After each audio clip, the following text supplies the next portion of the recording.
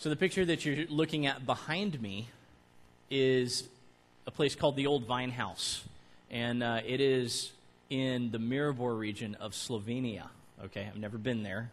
But this large vine that you see kind of cascading out over the top of the house here has been identified by the Guinness World Records Society in 2004 as being the oldest living vine in the world.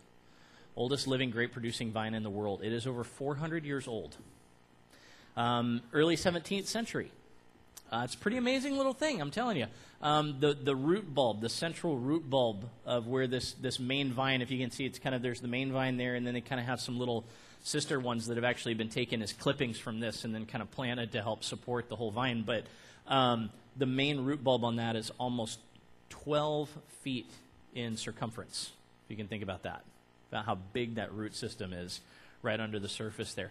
It provides nutrients to branches that are over 120 feet away from the root that are still producing grapes.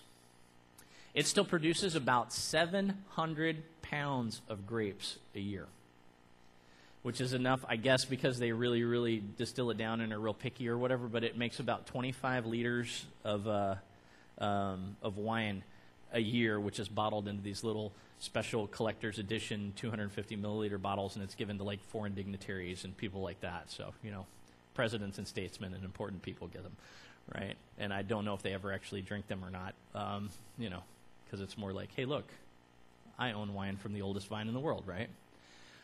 That would be cool enough in and of itself, but you have to consider the history of the region that it's in. Slovenia has not been the most peaceful place in the entire world.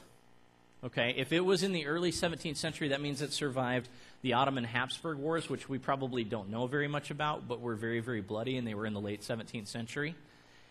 It survived the invasion of Napoleon Bonaparte. It survived an invasion of a completely different kind. There was this aphid known as the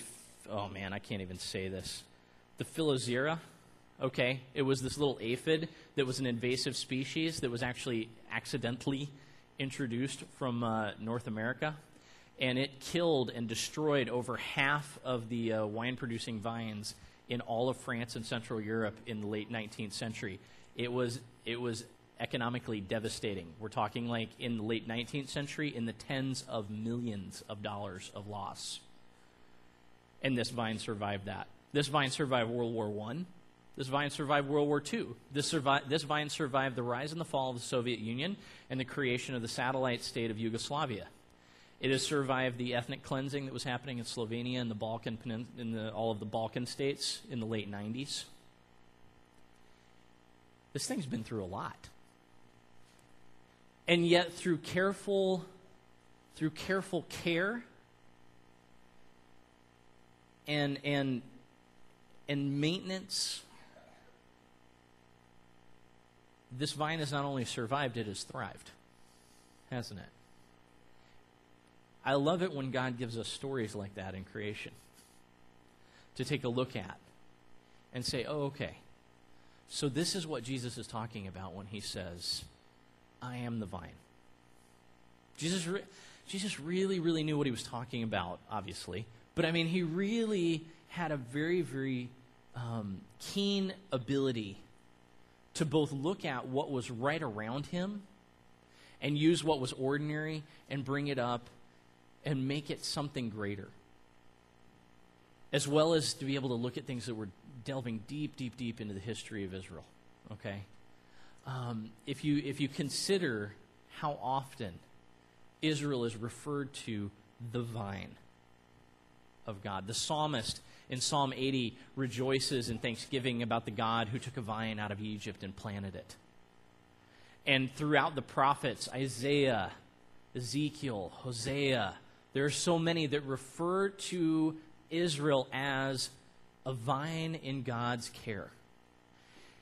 And that image had taken so much root by the time that God sent his son, that the vine had actually become kind of a national symbol of Israel.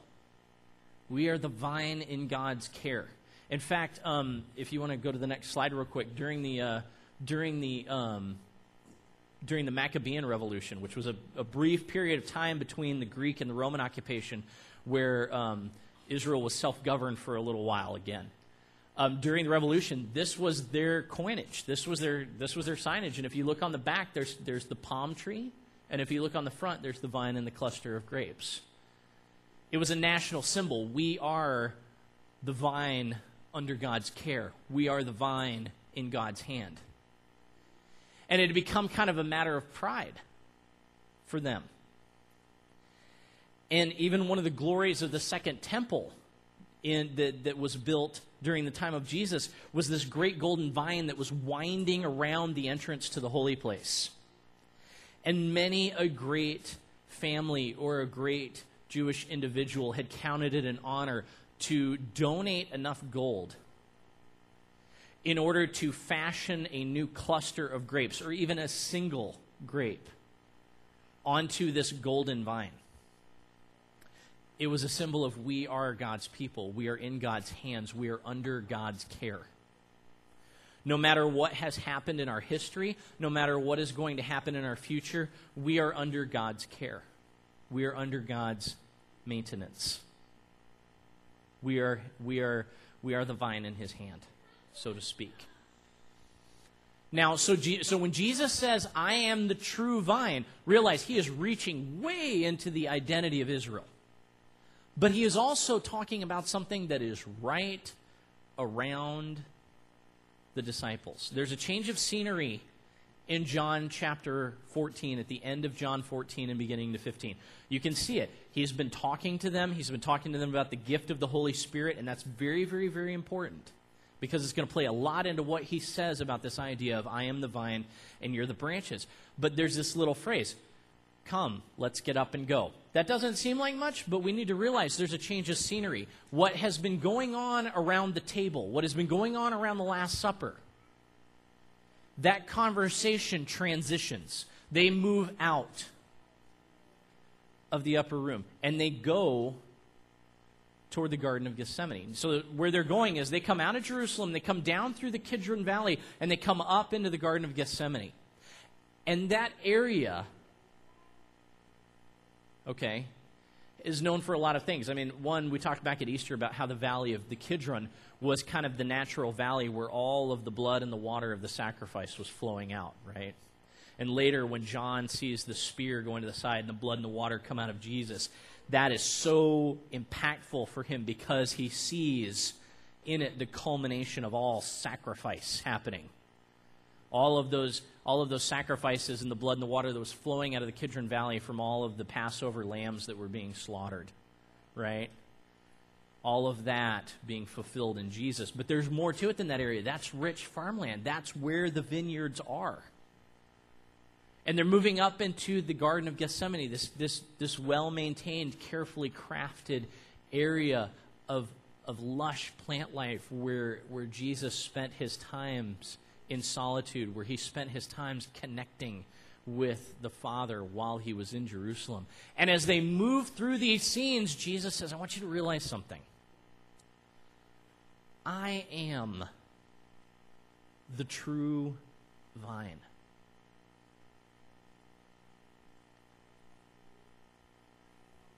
And when he says this, he is talking about the most intimate relationship image possible between the disciple and him. It is a relationship of security. It is a relationship of constancy in difficult times, as well as a relationship that involves change and growth and progression. Jesus knows in just a few moments there is going to be some great upheaval. The disciples' world is going to be turned upside down as the master gardener begins cutting away the dead wood of the rebellion of Israel and the entire world once and for all. The old understanding of the law, the old understanding of salvation, of sacrifice, of eternal life, these things are going to be reshaped by God's hand. And the process that will ultimately bring life is going to look like death and destruction at first. And so he uses the metaphor of, and every branch that my Father wants to bear good fruit, he is going to cut at. He is going to clean away the dead wood from. He is going to remove the unnecessary pieces from. It is a complete and it is an unpleasant experience, I think. And yet it is a necessary and ultimately a life-bringing experience. Why prune something? Why do that? Because the energy of the plant is wasted if you allow every little stem to grow. And so the gardener that knows carefully chooses those branches, carefully chooses those stems, carefully chooses those places where the most and the best production is going to occur. And he nurtures those pieces, and the other pieces he removes. Is it a production-oriented process? Yeah, it is. Okay, it is about production. But at the same time, it is about care. It is about maintenance. It is not just because, again, I think we lose this in the world of large-scale computer-driven farming. Okay, genetically modified seeds and things like that. We kind of miss this idea of the relationship that the gardener has with the things that he maintains and cares. Much like we missed the relationship earlier of the shepherd and the sheep. Is there production expected? Yes, but there's so much more to it than that. This is still a relationship thing because it's encased in the gift of the Holy Spirit as a guide and a comfort and a counselor. That's what Jesus talks about before getting into the vine. And right after, it's encased in this idea of friendship, which is a very interesting thing for a teacher to be saying to his students.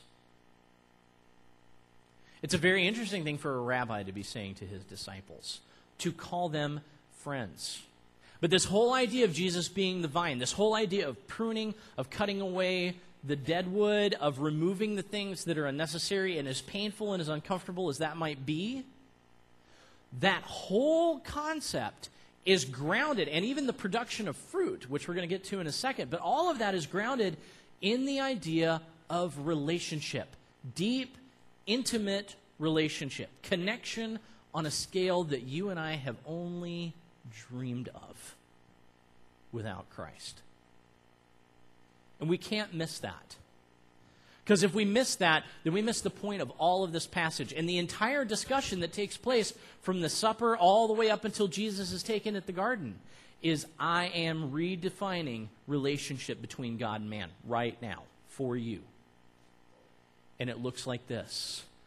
I am the true vine. And your life, real life, comes when you become an extension of my life. That's the only way.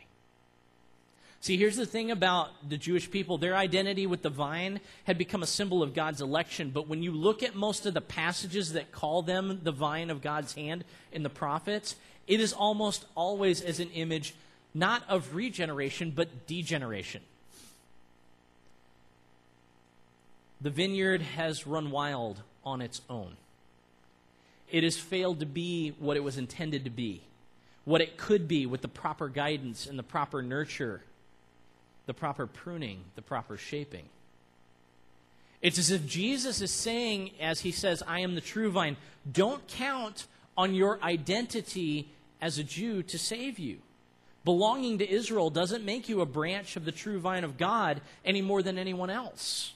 The only thing that can sustain you is being intimately joined to me, for I am your source of life. And if we translate what that's going to mean into today, I mean, it could mean a lot of different things, but one of them, I think, is this. When my dad and my grandmother were here a couple weeks ago, they had a bunch of those connecting conversations with people here. Oh, you're from there. Do you know so-and-so? And all that. I mean, it's a small world, but it's especially a really, really small world in the churches of Christ. And so you find, that you know people that, and you're spread all over the place, right? One of those connections was with Carolyn, where we found out that my grandmother, her younger brother, Burl, was one of the professors at Sunset School of Preaching when her mom and dad were there. So, I mean, we're all over the place, right? Yeah, and there are lots of little connections like that get made. We found another relative was a founder of Cordell Christian College. Hickmans have a connection to that. It's over in Oklahoma. I mean, there's all these little connections all over the place. But, see, I've got Bozeman's and Brockman's and all other kind of Church of Christ preacher names in my family tree. But here's the thing. Just because I come from a long line of preachers, that doesn't have one iota of significance to my relationship with God. I cannot rest in like a family identity or a denominational identity or a cultural identity. I can't rest in any of those things to say, okay, see, I have a relationship with God because blah. The only thing Jesus says that defines whether I am in right relationship with God is my connection to Him. My connection to Jesus Christ. That's it. He is the only source of life. And there is no external or internal qualification that can set a person right or bring the security of salvation. It is only the singular dependence on this peculiar friendship with Jesus Christ that can do that for us. And it is a peculiar friendship. It is. I saw this and I thought it was really, really funny, this next slide. And I love it because it's in land of where you can, be someone's friend by adding them on Facebook, or where you can follow someone by just, clicking a button on Twitter. Jesus says to us, no, I'm not talking about Twitter. I literally actually want you to follow me. I literally actually want you to be in relationship with me. That doesn't mean just checking in every now and then to see what I think, or posting great comments on, that was an awesome sermon, Jesus, LOL. It means that I actually want you to tie your life into mine. Your branch needs to be grafted into me. You need to be taking life from me and no other. I loved being camping this past week. I still have, Jeremy's going to make fun of me because what I have I call a camping beard. I have tightened it up a little bit, okay? Because if we were in I know, he's just laughing at me. He's like, son, I grow that in 4 hours. I'm like, yes, I know. But, we made a pact that Eaton and Daniel and I would at least subject you to our camping beards for 1 week before we shave. I did choose to clean up the neck because if we were in the land of like the late 1800s, like when everybody was growing those neck beards, where they had the clean-shaven face and they were grumpy looking and they had these big shocks like that started here, I would be the king of those, okay? But I cannot grow that. Yeah, no, I just can't. But we had a great time camping this week. Had a great time camping. The only problem is, how do you charge your iPhone when you're camping and there's no electricity? Okay. I have a confession to make. Okay, in order to write sermons and keep up with what was going on and at least stay minutely connected to what was going on, I was taking trips into Lake Cowichan and I had like this 3-way USB charger thing for my car. And every time anybody had to go for anything, like Eaton or me or whatever, it's like we're all plugging these things in and, jamming it into the car so that we can get like just a little bit of juice so that we can, go check real quick before our battery dies again. And then we're like turning it off and storing it away and like hoarding it and hoping that we don't run out of juice for our iPhone while we're out camping in the middle of nowhere. I worry that maybe that's kind of what we think being connected to Jesus as the vine and the branch is like. Is that when we're feeling a little bit low on the juice, so to speak, we go read a verse. We go pray a prayer. We go serve the poor. Whatever it is that does it for you, we go do that in order to plug back in and charge back up so that then we can go. Maybe that's what we think this is. Maybe that's what we think the table that we were just involved with was.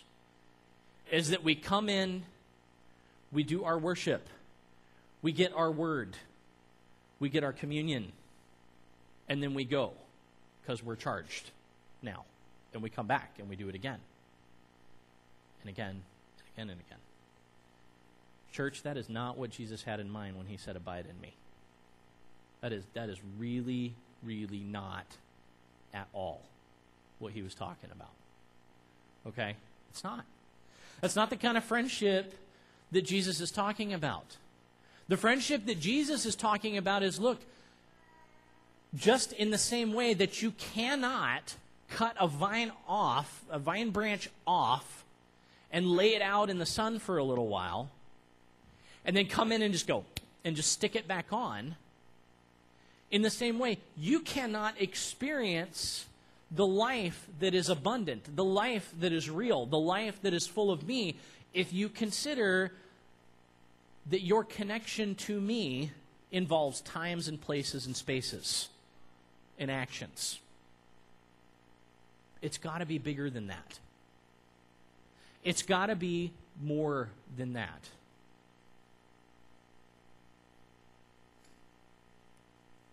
It is also not merely about doing holy things. I worry about this passage because it's really tough for us to navigate at times. Okay, Jesus is going to disabuse us here of the notion that discipleship is a static or an honorary position. If I'm a disciple, it's because I have submitted myself to growth and change and the work of God's hand in my life. There is no point where I get to kick back and relax and say, I've arrived in the realm of spiritual transformation. It doesn't work that way. Okay? It is something that God, as the master gardener, is going to be shaping inside of you and I for the rest of our lives. In fact, he makes it clear in verse 10 that the only reason you and I are even invited into this great friendship with Jesus in the first place is because it glorifies the Father. That's the only reason. And the expectation is, I'm not getting into works-based salvation here, but you got to hear me on this. The expectation is production. Jesus makes it really clear. The branches that don't have any fruit-producing capability, they get taken away. Why? Because it is the Father's desire that we bear much fruit. If we're a branch that's just kicking back and assuming that this all exists for our benefit, we are misguided. I really, really believe that is one of the most significant markings of immature Christianity in Western civilization is that so much of our understanding of Jesus coming to earth, his saving acts, the entire story of God's salvation, our understanding is wrapped around the ideas that we think this exists for us, for our benefit. In church, with as much love as I can say in my heart, that is a foolish notion, and we need to leave it very quickly. Is there amazing, great joy and benefit from being found in the kingdom of heaven? Absolutely. But that is not the reason that the kingdom of heaven exists. The kingdom of heaven does not exist for you and I. The kingdom of heaven exists for God's good pleasure. And where we find our pleasure in life, Jesus says, is when my life becomes an extension of Christ's life. See, I think that idea that the gospel exists for us, and that salvation exists for us, and that the kingdom of heaven exists for us, and that holiness exists for us so that we can have a better life, I think that is the root of why so many times we look at this abiding in me thing as, I'm going to go live my life, and then I'm going to come back and charge up when I need spiritual guidance and help. Rather than surrendering all of that and saying, I live secure and confident in my identity as an extension of Jesus Christ, as he is the visible of the Almighty God. Do you see the difference there, church? Do you see the difference in thinking there? It's a huge difference for us. It changes everything about this idea of abiding in me. Everything, I think. And now before you totally tune me out on this, since it's so unpopular or so uncomfortable of a thinking, or before you have a salvation anxiety attack, okay? I want us to explore the rest of this peculiar friendship that Jesus outlines and this fullness of him being the true vine. Because, see, the last thing that God wants, or I want, is for you to take this idea of bearing fruit as a disciple and run out of here in some kind of guilt-induced frenzy of religious activity to try and make sure that you're one of the good vines. Or to get some weird idea about the difficulties that you're rolling through, and assuming that because, maybe they're not being pruned out quite the way that you'd like them, or that you're going through pain in life, that just getting upset or upended about what God is doing and assigning more to it than there may be, I guess is what I'm saying. I want us to be able to look at what it really means for us to abide in Jesus. Remember the context that Jesus is delivering this message in. He is not trying to get a few last instructions on performance to the disciples before heading to the cross. That is not why he's talking to them. He has talked to them about the nature of what it means to be a disciple throughout the entire gospel. It's not like doing it once more and plug in a few more words for good measure is going to get the message across now. I mean, we know the end of the story. They all forget it anyway. They don't know what's going on, right? And Jesus knows that, and that's not what he's doing here. He is not bringing last-minute performance instructions. What is he doing? He is trying to encourage the disciples to stick with him and rest in the security that he is the true source of life, even when things get really difficult, like they're getting ready to in the narrative of the gospel. The command to them and to you and I is not get out there and produce. That's not the command. The command is stay stuck to me. I will produce through you. I heard a little story about a girl who was in an apple orchard with her grandmother and was scared by the wind moaning through the leaves of the trees, and asked her grandmother what it was. And the grandmother replied, "Oh, honey, it's just the trees sighing and groaning a bit. It's hard work growing them apples all day." Which was good for allaying the fears of the little girl who was scared of the wind, but really, really bad theology, okay? I mean, we got orchards and vineyards and stuff all up Oldfield and everything by where we live, okay? I've walked around there a lot. I have never heard vines grunting. I have never heard trees groaning. I have never heard them going, produce fruit. Like they're not doing that. It doesn't work that way. They don't shut their eyes tightly and strain and go, come on, to make it happen. It doesn't work that way. It's a silly notion in our heads, isn't it? It doesn't work that way. Why would it work that way for us? If this is the analogy that Jesus uses of what it means to be a disciple, why do we think it would work for us? If we can just come get a little bit of sustenance and then run out in the world and go, produce, that's not what he's talking about. Instead, realize everything about a tree or a vine producing is it's part of their identity. It's a natural process. It is out of the overflow of who they are that they produce. And you apply that to you and I, and we try so hard to do the right thing instead of letting who we are in Jesus Christ be what produces those things out of us. Jesus says, out of the overflow of the heart, a person speaks. I believe out of the overflow of the heart, they do. as well, right? And the question for us is not what are we doing or not doing. It's who am I becoming in Christ Jesus? And how does that position me to work out of the overflow of my life? Out of the overflow of the Spirit at work inside of me. That is how we produce, church. Somewhere along the line, I think we got this idea that we needed to believe and behave first. And then we could belong to Jesus fully. And Jesus flips that idea completely on its head. Jesus sets our identity. He says, no. You belong in me. And you know what you work at? You work at belonging in me. You work at allowing the things that lie to you about who you are and whose you are.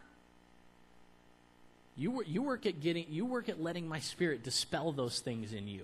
And you get set on who you are in me, that you belong to me and me alone.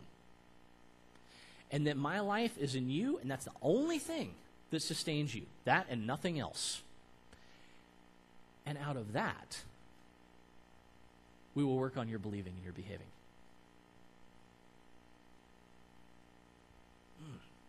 That is a really amazing gospel, folks.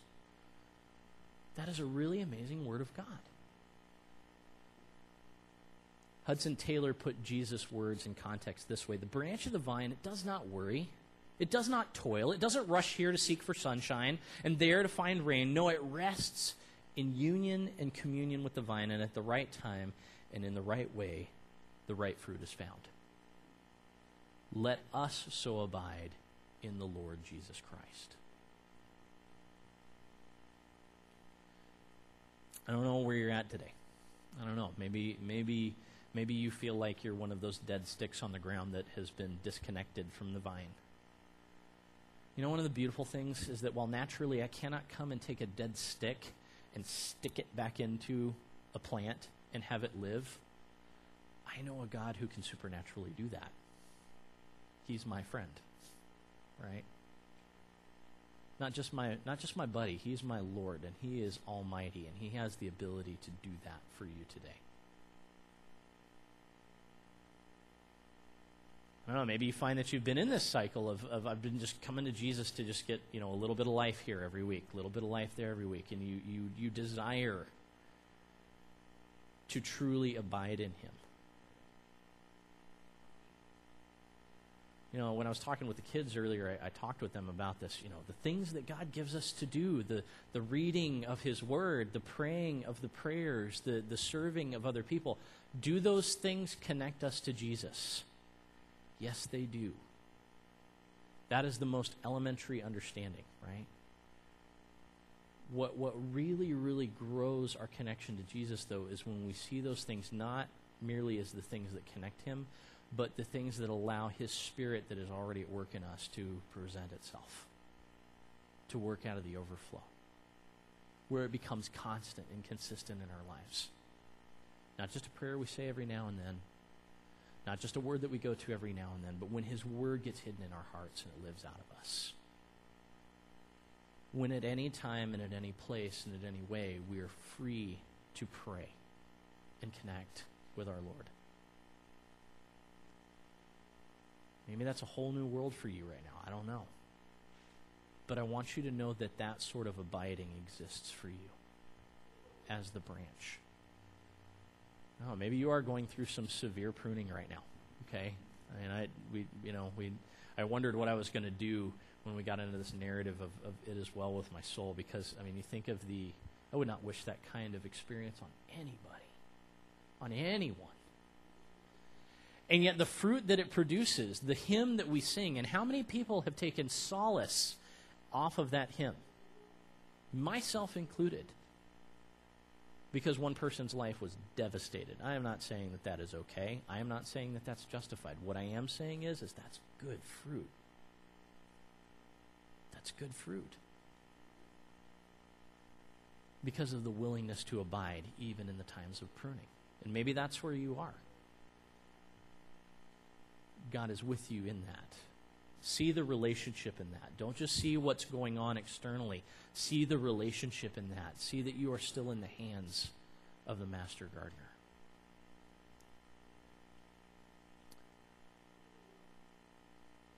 We can spend our whole lives learning more about this simple phrase, remain in me.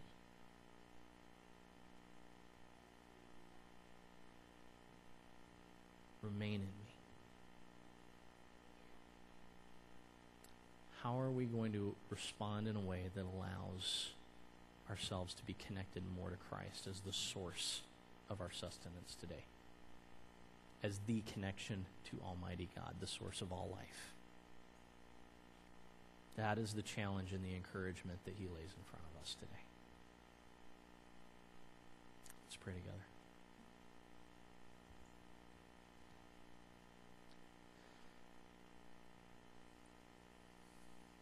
Lord, we humbly come to you. What else can we do? You have said it to yourself.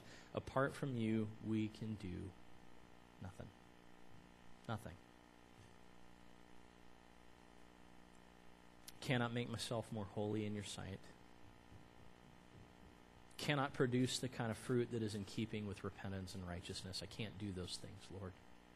I cannot do them without you. And yet, Lord, thank you so much that that is not your command to me, and that is not your command to anybody here. Your command is, remain in me. Stay stuck to me. Stay connected to me. Receive life and identity and purpose from me, and I will produce the fruit in you. And Lord, I pray that you will help us to throw ourselves wholeheartedly at that, Lord. To not see this remaining as just a sitting still, but that remaining can be something that we actively strive for, that we actively seek to abide, that we search out the depths of who you are, and we search out the depth of that connection daily, and that our awareness is raised to see all of the ways that you are present before us, and all of the ways that we can abide in you in our everyday lives. And so our everyday lives do not become even ordinary at all, but they become extraordinary because of the way that you are producing fruit through us. Lord, I beg you just to give us a glimpse of those things. And I beg you that your Spirit would be upon us so that we can abide in you daily.